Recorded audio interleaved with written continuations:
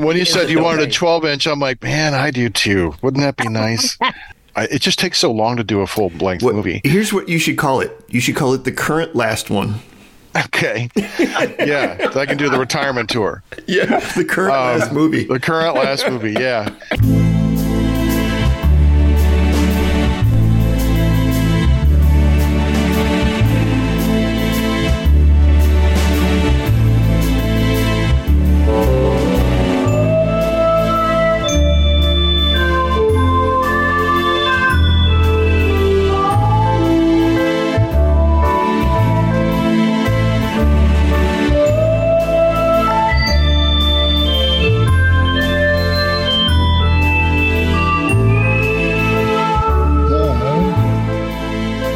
This is Professor Feather.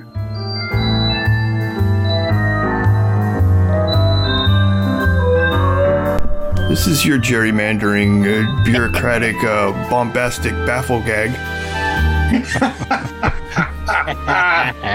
This is Dr. Head, and you're listening to the swinging sounds of the sousaphone. And this is the Blue Fez, and together we bring you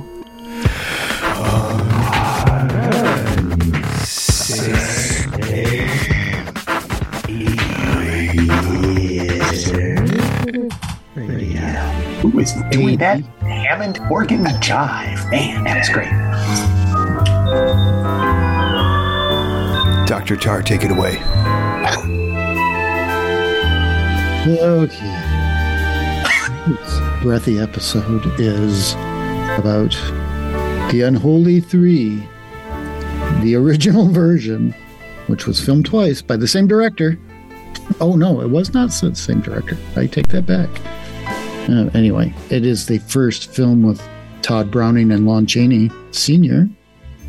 before they created 8 more during the silent era before Chaney's death. Anyway, tonight, The Unholy 3.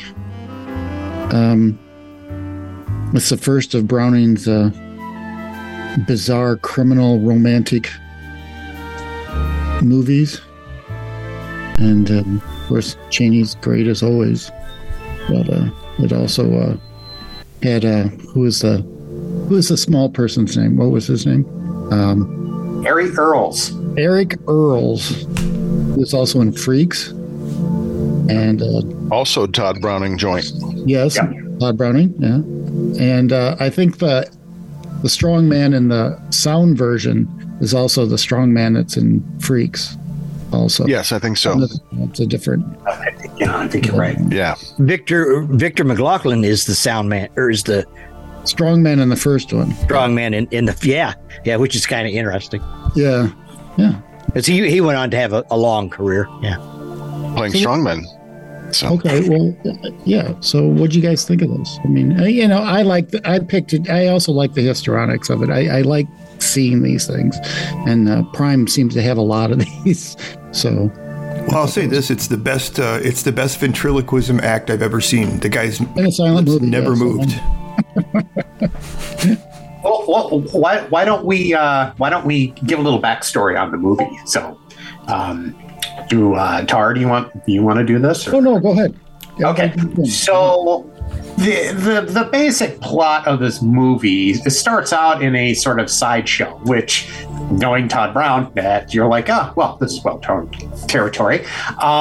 And Chaney is playing Professor Echo, who does a ventriloquist act, and Harry Earls is Tweedledee. Was that right? He's just like a midget, and McLaughlin is playing Hercules, the sideshow strongman, and together the three of those, three of these characters, kind of like woman, or what was Rosie, right?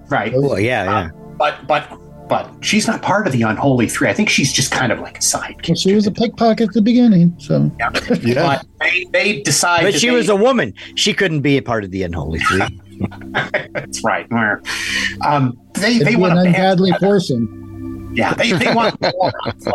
So they form an alliance where they're going to use their specific skills to help get money, millions, and in a rather well shot scene. I will say I love the shadow play on the wall. They decide to call themselves the Unholy Three, which I'm kind of like, well, you're just stealing from people. That's not really that unholy.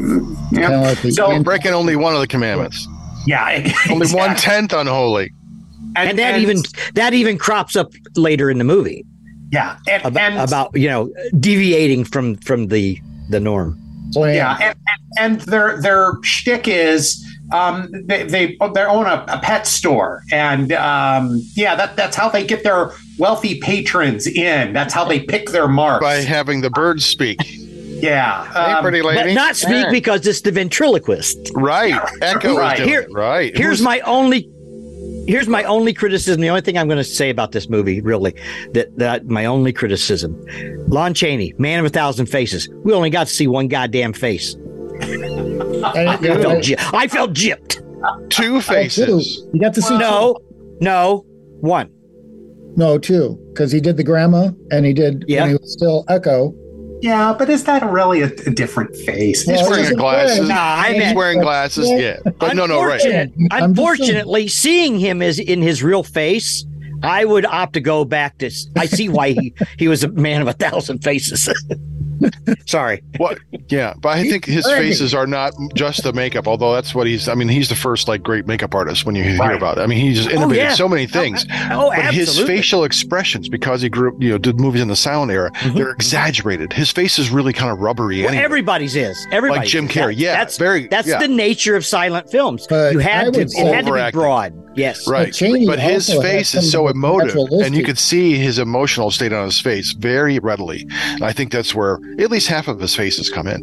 Right. Yeah. But I still say that Chaney had the most naturalistic of the acting of a lot of the actors in that too. I mean, I'm not saying scenes where he's actually supposedly speaking, but just the way he moves through it. You know what I mean? His performances are more subtle in a lot of ways because you see the expressions on his face change. So they're showing the emotions, they're showing the change. Yeah. And his move. Yeah. He just. Yeah. So there's a reason for that. His parents, if I remember correctly, I think were deaf. So he had to pantomime and picked up sign language. So that would make sense in this era of movie making. He knew how to present himself to a talky-less audience. And I did not know that. Right. Yeah, he's a lot like, I would put him up there with like Harold Lloyd or Charlie Chaplin as far as pantomime and and some of the other greats of that era. Yeah. But my favorite scene was when the little person kicked the little kid in the face. Yeah. And then there's just blood running out. For making fun of him. Yeah, that was awesome. I'm like, yeah. I thought later on when it's supposed to be the gorilla, and obviously it's a chimpanzee, but then they have like the little... A huge one, though. It's like 7 feet tall. And the scaled set. He's supposed to come in the back of the truck. Anyway, I thought that was great. I know it was. Like they made the smaller room for him to come through the door. Yeah. It looks like he's a 7 foot tall giant. I'm like, this chimpanzee looks so fucking huge. It's awesome. And there's a scene where Gene walks in. There's a chair, or anyway, a chair is beside the gorilla. Then you go back to check. Yeah, anyway, it was just. I love that. This is what I love when we go back and we watch some of these early films and how they did stuff like this. Like Harry Earls actually doubled as the guy that was holding the door open. So when getting the chimp in, right? He was doubling as Hercules, right? Wasn't Hercules? Wasn't he holding the back of the cab, or was that? I don't remember, but that was Harry Earls that was standing in for that. But I loved that. I'm like, it's obviously a chimp, right? But they do this forced perspective shot and these sets, and I'm like, So I in slow motion. Yeah, of the day, chimpanzees were still pretty exotic creatures, in 1925. Well, yeah, the whole ape thing. Yeah. So, extremely good use of resources. Well, I think it's interesting that we have Michel Gondry, the director, he did a bunch of music videos, but he also did like Eternal Sunshine of the Spotless Mind. There was no digital effects in most of those movies. It was all forced perspective, like when Carrie goes under the table. That's all this like weird. They show the real set. And the other one that they did that with was Elf. All of that stuff with him and the little kids was all forced perspective, which was really interesting. So it's something that carries on, something that, I think is really interesting. And they said it was way less expensive than going in and trying to do digital, manipulation, because they just built the set, shot it, done. Yeah, exactly. Yeah. Now, did anybody watch the sound version of this? I didn't know there was a sound. Like gorilla stuff's out, but you mean are there sound effects, or is it like talking? No. They reshot this movie. It was Chaney's only sound film that he. Yeah. Oh no, I've never seen the sound version. It was 2 months. I think he died 2 months later after it came out. Yeah, or maybe I did. But yeah, it was just as good in talkies as he was in silent films. Yeah, I thought so. Does it have a different ending? The remake? Are they out in the cabin in the woods, or is that one where they're out in the cabin? Well, they got rid of the whole gorilla thing. It's been a while since I saw that. Yeah. It ends a little bit differently, but comparing the two, I liked the silent version better because they had to trim some stuff out of the talkie version that was just physical, pantomime to convey the scene. And I don't know, I was like, really gonna remake this? Okay. And they changed some of the mannerisms of the characters, but I thought Browning's version of the original version was better. It was on Daily Motion. That's where I found it. Yeah, you know what? The silent movies, and I don't know if anybody else has seen this. It's the eyes, the way they film the eyes and light the eyes. It's so eerie. I mean, it's so much different than what you see in regular movies, and it's funny because that carried over in M. Because I think wasn't he a director who came from the silent era? Mm-hmm. So. Just the way those eyes look, I don't know what they do to do that. If they have like eye lights that are specific for that kind of stuff. Yes, they do. Yeah. They do. Right? They're pin lights. Yeah. They actually do have a. But then, that's the art and how to use them. And it's supposed to be telepathic. When it's also, the whole silent era is just to carry over, from stage. So, it's a lot of it is stage. It's just with the film going. You can easily see this movie as a stage play. Yeah. Oh, absolutely. It's broken down to 3 acts. That was Browning's background, though, too. And yes. I think that's absolutely. But I also say that's what makes Dracula so boring, is because it's flat.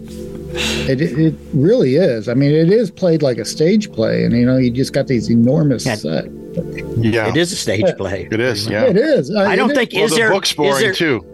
Yeah, there it is. I said it. I couldn't read it all. I got halfway through. I'm like, this is so fucking boring. I'm done. Sorry, I know it's a great novel and all, but Mary Shelley's Frankenstein kicks this one's ass. Yeah, it does. But I'll say this. I went back and watched all the Universal monster movies, the whole collection for Halloween. And I actually really enjoyed Dracula a lot more than I normally would. But I'm also one of those people who really like The Mummy. I know a lot of people don't dig The Mummy, but I think that's one of my favorite of that era. I love The Mummy. Yeah, I love The Mummy. Yeah. Karloff looks amazing. The story is compelling. The whole with the magic and the whole magical appeal of The Mummy that really gets lost after that movie. The other movies focus on the terror and the undeadness, horror, yeah. And then all the sequels just get consecutively worse as we go, and more filler. Yeah. By the end of by the 6th movie, it's like 20 original minutes and like 40 Yeah, something like that. Yeah, it's that bad. It's like, oh. And Zucco in a fez, and Peter Coe in a fez. Yeah, and everything is a Tanaleaf dispensary. Thank you, Ohio.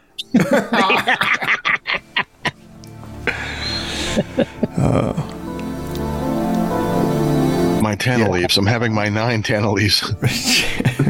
Well, it's interesting because I've never seen many Lon Chaney movies, so I think the only one I've seen is Phantom of the Opera. So seeing this one, you should actually check out some of them. They're kind of fun. Yeah, well, I didn't realize how exaggerated his features were. They're just very almost cartoonish, you know. And everybody back then had bad teeth. Hell yeah. But what's the one where he played the legless? He shall be slapped. Is that the one? His name was Blizzard, or at least that's what that was his crime boss name. I can't think what. Yeah, because I was because after I watched the movie, I started digging around into Chaney's kind of repertoire, and there was a photo of him, and how they achieved that effect, which was gruesome. He was like, he had his legs bound like that, and he would have these leather stumps. He'd only do it for like 20 minutes, and then they would have to unbind him. It's like, oh man, that's they had the set built so he does the whole, he uses physical guy, he did all the moving around like that and stuff. I found it. The Penalty, 1920. Yeah. But there again, it's one of those just bizarre crime. Yeah. So, what movie studio made Phantom of the Opera? That was Universal. Universal. Yeah. How come that's not part of the Universal Monsters? Because it's not considered a Universal monster? Yeah. They throw it in there. In the complete use, it is. He's considered part of the canon. Yeah. Yeah, because do you guys remember in the 70s, Remco had the Universal Monsters license, and they were making toys for it. And this would have been like, 74, 75. And the Phantom was one of those. I know I had a little Frankenstein. It was Star Wars figure size. And I remember that they had the Phantom, but he had if you guys remember the old Star Wars figures, how they made the capes, they were like vinyl. He had that like Darth Vader style cape, which I always thought was kind of funny. But even the Aurora Classic model kits, there was a fan. Yeah. Mm-hmm. Yeah, he's not typically lumped in like the Invisible Man and his other ones, but he's definitely part of it. It's all because it's a silent film. That's the only reason. Well, probably. Yeah. And then Hammer did a worthy remake with Herbert Lom. Oh, yes. That's the first version I remember seeing as a kid. Same here. Yeah. Yeah. Well, and like growing up in the 50s, late 50s, when the Shock came out, and watching all the horror hosted stuff and everything. At the same time, I was going to the movies and watching Hammer movies. Hammer stuff, yeah. Because that all started coming out at about the same time, and I never really made that association until just the other day. I don't know why. I just never made that. I went, well, fuck, because I went and saw them all. Whatever came through, I was there. The Hammer movies, you're saying, right? Yeah, the Hammer movies. Mm-hmm. Yeah. So what'd you say? The first Hammer movie you saw on the screen, what'd you think? I loved them. Well, you might. No, they were so different. They were so different than I can go watch Frankenstein on TV, and it's so great. But then you go to the theater and see this in color, and Hammer red blood. And cleavage. Hammer cleavage. Hammer cleavage. getting right up into that age, where your cleavage is, kind of becomes an important thing. It doesn't stop once it happens. It doesn't. No, that's true. Yeah, and I think having a funny feeling. That's the first. Down there. That's the first chance to get up over that hill. Yeah. I think the hammer. The hills. Yeah. If you're going to navigate in the valley. Yes. You're going to have to go up and. Yeah. That's right. I think Hammer was the first that was television for probably Head and Fez and I. You get Saturday, Sunday afternoon, Saturday night, Friday night. Curse of Frankenstein was the first Hammer film I remember really getting into, but the first one, and it still sticks with me, it was one of my earliest memories. It was watching the Horror of Dracula, Christopher Lee. The scene where he first walks in on Harker terrified me. Just fucking, I was like probably 4 or 5, It's such a dramatic build-up, and nothing happens. The scene cuts, but it's the build and the look on his face, like, oh fucking God. And here comes, and I knew in my mind, I'm already playing out the scene like, oh, that guy's fucking dead. But that terrified me as a kid, and the Mummy still terrifies me. Yeah. The Christopher Lee Mummy, the 1950, was it 8, 9? Something like that. Truly a scary mummy. The scene where he's coming out of the swamp, still gives me the chills. But Hammer, great movies to see in the theater, though. They were great movies to see. And like you said, Jeff, I watched them when they came out on TV again. Great. They become part of the whole lexicon of the horror experience. What's the one? Is it Brides of Dracula? That he burns in the windmill. Oh yeah, Cushing jumps on the one side and pulls it into a cross. Does the whole swashbuckling thing and makes so the shadow of the cross falls on the vampire. I love Hammer. I thought that's the first Hammer movie I saw. I remember seeing that one. I like that. A lot of people don't like that one. I think that was pretty cool. Well, and it's like when you see that first one, you're like, what the fuck is this? Because it's nothing like any of the other stuff that you've seen at that point. Right. So as soon as you see that first Hammer movie. Yeah, Universal and Hammer have such different feels. And that's why I like, because Hammer has more of an authentic feel. It has that romantic kind of gothic look that Hammer or that Universal just doesn't get. Universal's kind of like comfort food, though, for me. When I want to just cozy up and watch some monster movies, I'm going to put on the Frankenstein movies and just watch them, or something. Yeah, Wolfman. I love it all. But yeah, Hammer. Yeah, it's magical. Well, I think first. Go ahead. No, go ahead, Fez. I was going to say, Phantom of the Opera, the Hammer version, is one of the first I remember seeing. I've said it many times. Creature Feature, WKBD, Channel 50 in Detroit. I remember because there's that scene where he pulls off the mask, and I was like, "Oh God!" Why'd you let me watch this? I'm like, because you've got that Hammer, not only the red blood, but that saturated color palette. And I always remember, and I love the Phantom of the Opera movies, but that one, even though it's not the original, it's not the first, that one has a fondness in my heart because it's like also love Herbert Lom as an actor, and and also toy collectors. Mego has made a Phantom of the Opera with Herbert Lom in it, so go on, get it. Cool. And with a face pulling off mask action. Oh it does. It has a removable. Yeah. Oh, nice. Yeah, I remember seeing it in the theater. And it's funny too because it really, started stirring some memories. Me and probably my best friend growing up. We were more the movie buffs, Our other friends went there because it was a good place to fucking run around and have fun, But I remember on the Hammers, me and my friend Pat would sit. We go in, get our grub, and go sit there and watch the whole movie from getting it, never getting up, and all of our friends are running like, come on in, get the fuck away. We're watching this movie, I totally forgot about that. And that was a whole, that all comes part and parcel with the Universal release, the Shock, release. Yeah, I kind of interesting.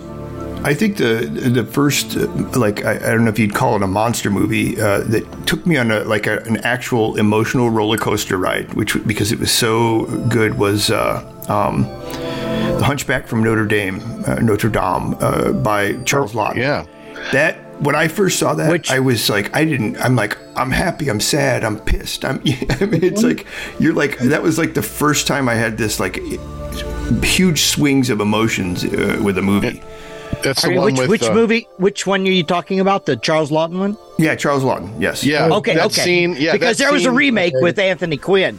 Yeah, and another one later on. In the 90s with Salma Hayek. Charles Laughton one. Charles Laughton, amazing. Charles Laughton's one's really good. Yeah, and who plays this in it? Maureen O'Hara. Fleming. Maureen O'Hara. Maureen O'Hara. Yeah. Yeah. Plays. Yeah, Esmeralda. Yeah. That scene, I remember watching that, and I remember being physically sickened, and my heart was just racing. The scene where he's on the pillory, where they're whipping him. Yes. It's heartbreaking. I mean, you just watch it, and as a kid, I'm like, I couldn't understand. I think I felt your rage, Gadfly. Like, why are they? It's just horrible. First time I think on film you see a horrible treatment of another human being. You know, isn't that the same set that they used for the original Hunchback too? Yeah, I think it is. Another piece of trivia: I had that as a model. Oh, yeah, the Aurora kit. The Aurora put that out. The Aurora kit. Yes. Yeah. And it came with a little Hunchback. Then they had a Pink Panther version with an inflatable hunchback. Look out for the hinge. The hump. Then the humpback. Well, and then a Marty Feldman one, you know. Yeah, that's right. The switching hunchbacks. Igor. I have the switching hunchback. That's right. Isn't your hump on the other That'd be a great model. Yes. Especially if you could move it back and forth. Yeah. Push your button. Awesome. You push your button and it just shifts over. One eye going one way. Moves. That's hysterical. Yeah. That would be great. We should definitely do Young Frankenstein sometime. So. We haven't?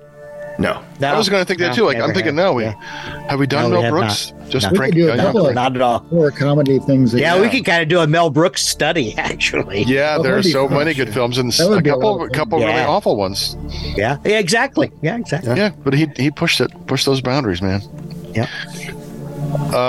I like Unholy 3. This is like the second or third time I've seen it. I like the premise. I've seen these other things pop up, but I love watching Lon Chaney. Goofy crime. Yeah, and it's a crime story. You've got all this betrayal going on. I mean, you see the seeds of the things that happen in this movie. It's here's 1920s version of Reservoir Dogs.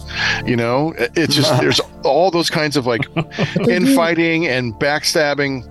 That's true. You know, or Usual Suspects. I mean, The Usual Suspects is the Unholy 7. Movies, though, too. You know? Yeah. You know, but so all these elements of pop, you know, this thing has 100 years. These themes have still kind of transferred over to the films we watch today. So I really like it, and I like seeing the people from Freaks. I like seeing that Todd Browning as a movie person, and like knowing that this director likes working with these actors, and they have this relationship, and they do good work together. I go there when I watch it. It's more than just enjoying the story. The first scenes when they're actually in the carnival or the sideshow or whatever, and they're showing the fat lady. You know, and they're talking, you know, they're just kind of panning around looking at him. But did you see where it was physically hot there, where she's just like drenched in sweat and just shows everybody else? And it's just like, and she's constantly wiping herself down. Yes. That just doesn't that kind of lead to like, I know, to me, the atmosphere of seeing all that stuff, you start kind of sensing the smells and everything and the sound. Oh, yeah. Very party. I thought that was so good. Yeah, makes you want a corn dog, right? Yeah. But, yeah. No, I like the movie. Or an Effalumpier. Hey, and that's not copyrighted anymore. Should pound sign while it's still in public. Oh, the most brilliant thing is this: as soon as the copyright went off, they brought out that crazy Winnie the Pooh horror movie. Piece of shit. Oh, well, yeah, but I think that's brilliant. No, it was. People, but if they just would have, those people sat back there and said, "Let's do this." They were making it because it's coming. Had it ready to go. It had it ready to go. I love that. I just said that's interpretive. Wish it was a little better. Yeah. Well, no, it could have been better, but it's. Have any of you seen the Banana Splits movie? Yes. Yeah. Put out? That's bad too. It's bad. It is, but it's just bad. You're like, who thought this would be a good? Yeah. Who hurt you? That's why I want to ask the writer. Who hurt you? Right. Take this beloved banana splits and make them into current murderers. I get it. I could do the Cabbage Patch, but like reverse of Motel Hell. That's where we get the Cabbage Patch. But people are burying people. Are doing the Motel Hell with other people. That would be fine. I get it. But they're creepy as fuck to begin with. They are creepy as fuck. Yes. Yeah, they are. That is. It's like I want to see one with. There is a big creep factor. There's a good horror story. The guy's burying dolls up to their neck. He's doing the Motel Hell, but with dolls. That would even be creepier. There's a villain for you. But they'd have to be Teletubbies as well. Oh yeah. Those are the demons. Oh, I like the doll idea because you could do some really cool photography where you don't really see that they're dolls for a long time. Oh, you could milk that, but at the end, he's just this harmless guy who buries dolls. Yeah, if it's dolls, you think he's this really sinister serial killer, He's just run out of room. The ground will keep you warm. It's like a blanket. I call it art. That'll do, Cabbage Patch. That'll do. If it's doing with dolls, who do you have to call to produce the film? Charles Band. Charles Band, yeah. I was going to say Burton. Tim Burton. Bird-Eye Gordon. No, that's only if you want it huge. Tim Burton Eye Gordon, right? Yeah, Tim Burton Eye Gordon. I like that. That's the Frankenstein of directors. Come and write that down. We need. I would totally watch that. Another Tim Burton Eye Gordon movie. Yeah. And you like it big and weird. Unholy. That sounds like a robot chicken bit. Big and weird. That's our country band. You've heard of Big and Rich? We are big and weird. Big and weird. Big and weird. Yeah, my favorite part about this movie is the history around it. I watched it a second time. Was it last night? And because the first time I watched it, I'm like, what is this? But then I started looking a little bit into the history, and then I thought, I'm not going to look any further because my co-hosts will all have shit to talk about. And I really have learned, and I'm serious, I really learned a lot about that kind of stuff, which is really cool. I do love the history of film, so anytime that stuff comes out, I'm just so happy and so interested. All kinds of stuff came up in this episode I had no fucking clue about, which is really cool. Which is good. It's good. I also love the scene that you can see the artistic kind of tension that is the drama that's created, that you also see in Hitchcock, the scene where the police detective comes over and the little person had put the rubies inside of the elephant, and that whole scene where the elephant gets gets knocked over, it's getting closer and he's kind of reaching in and trying to get it in, and the tension, especially in the strong guy, he was just wanting to go crazy, have a shit a brick. But that scene was really clever. And then the sleight of hand, you see now, here's the Carney helps. He comes in the sleight of hand and eats the candy, pulls the candy out. Yeah, because he picks it up and shakes the elephant. You're like, oh fuck, they're made. They can't be because there's an hour of the movie to go. But exactly. But the tension is still really crafted well. It builds. It feels real. And I think that's very Hitchcock took a lesson from Todd Browning, I think, in this movie to extend tension. One of my favorite scenes in the movie is where Hercules grabs the little person, picks him up, and runs out and throws him in the truck. I love that scene. Yeah. Just some odds. There's some odd things. Because he picks him up by the scruff of his neck. It's almost like a mama rabbit or a bit, carrying a kitten, mama cat carrying a kitten. And it's because he knows he can move faster than that little guy can move. Yeah. Yeah, I'm also writing down we should do an episode on Todd Browning. Oh, yes. Yeah, that wouldn't be a bad idea at all. He's kind of a weird guy anyway. So. Yeah, exactly. Kinda. I also appreciated the when he was filling in for the birds, his ventriloquism, and they had the sound bubbles of what the birds were saying. Hey, pretty lady. I'm like, nice. Kind of like, what was that? Where Godzilla uses word bubbles. I was going to say Godzilla versus Gigan in the Japanese version. They're speaking, and the words come up like a comic book panel because that's part of the storyline. The one with the protagonist. I think the dubbed version. Let's go get them out. It was like, oh no, Godzilla doesn't sound like that. Fuck you.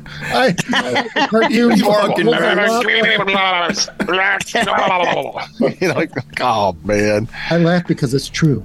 Yeah. Oh, Godzilla. No wonder you don't talk. It's my voice. Really? If I sound like this, everyone starts laughing. Understand me. That's his whole problem. That's it. In life. So frustrating. I'm not here to eat you. What did he say? He's gonna eat us? Oh my God, run. His atomic breath is, I'm over enunciating. Right. Someone said hot dogs. Is that it? Unholy. Anything else? Watch it if you haven't seen it. If you have seen it, watch it again. Yeah, you guys want to watch me take a dump? Say!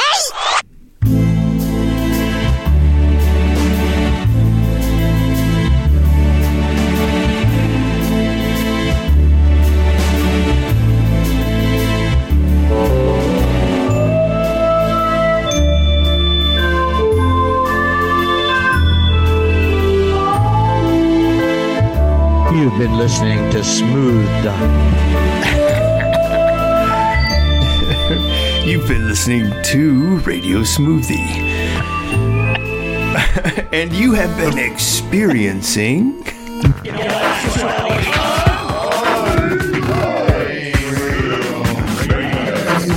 Musical equivalent of laxative.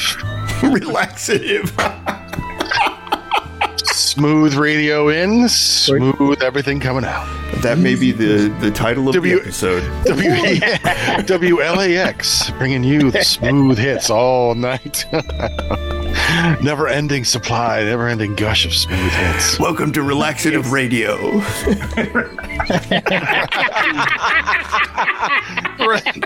That's it. Relaxative. I like that. Todd Burton I. Gordon production. Let me look and see if that's a domain I can get. Yes, Relaxative Radio. Coming at you. That's Relaxative Radio at gmail.com. Dude, we got the domain. You need to snag that name up. People are going to want to buy it from us now. I'll snag it as soon as we're done. People are going to want to buy it. That's right. No, that's right. Nope, we're going to sell it to the highest bidder. We're marketing as easy listening. Smooth listening. Smooth jazz, smooth everything. It's like smooth, Daddy-o. That's right. But in all seriousness, Unsane Radio. Unsane. No, go ahead. No. I want to hear you. No, go ahead. I was just gonna say. Now coming up, another smooth drop from WLAX. Some liquid love. That's right. We promise this one's not going to burn. Clean as a whistle now. Walk outside and open your mouth and you'll sound like a whistle. Same for your pan flute. Wipe before standing. Okay, that all took up the time for Unsane Radio and Tar and Feather. Moving on. And don't forget the smooth, silky sounds that are so sweet and soulful as heavy metal horror. That's right, heavy metal horror. Every other Friday on YouTube, right here on Unsane Radio, and all the good smooth things. Now talk about smooth. Here's extra ultra smooth and creamy. We kind of like him because he's kind of squirty. It's the Blue Fez. I sound like I need to go see the doctor. We got two on here. Dr. Dr. Head. Dr. Tar. You're in the right place. Yeah, throw me a little Pepto, boys. I need to tighten up. That'd be 1 or 2. It's a little bit of both. Yeah. Wednesdays, it means webcomics, which means We Freaks on the Facebooks, WEEFREEKZ. We are back. Check it out. Yeah, and funny and rolling. Thanksgiving's coming up. That's good stuff. They're looking good. They're looking good. They're looking real good, Fez. Thanks. Yeah. Yep. Because I want them in a compendium, all of them, like in a book. I would buy that book. I already have 3 designed, laid out. So, yes, make it happen. Make it so. Make it so.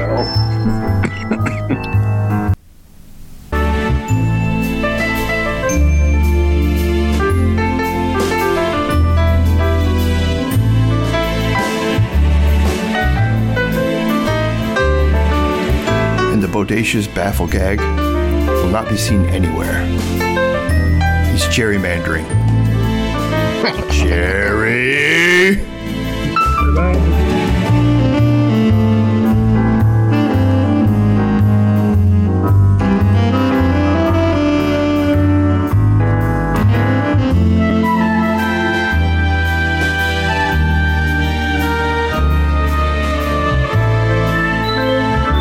Stay tuned to another episode of Dirt Bigly. Tipping over my own dirt. Brown Spots on the Wall by Who Flung Pooh.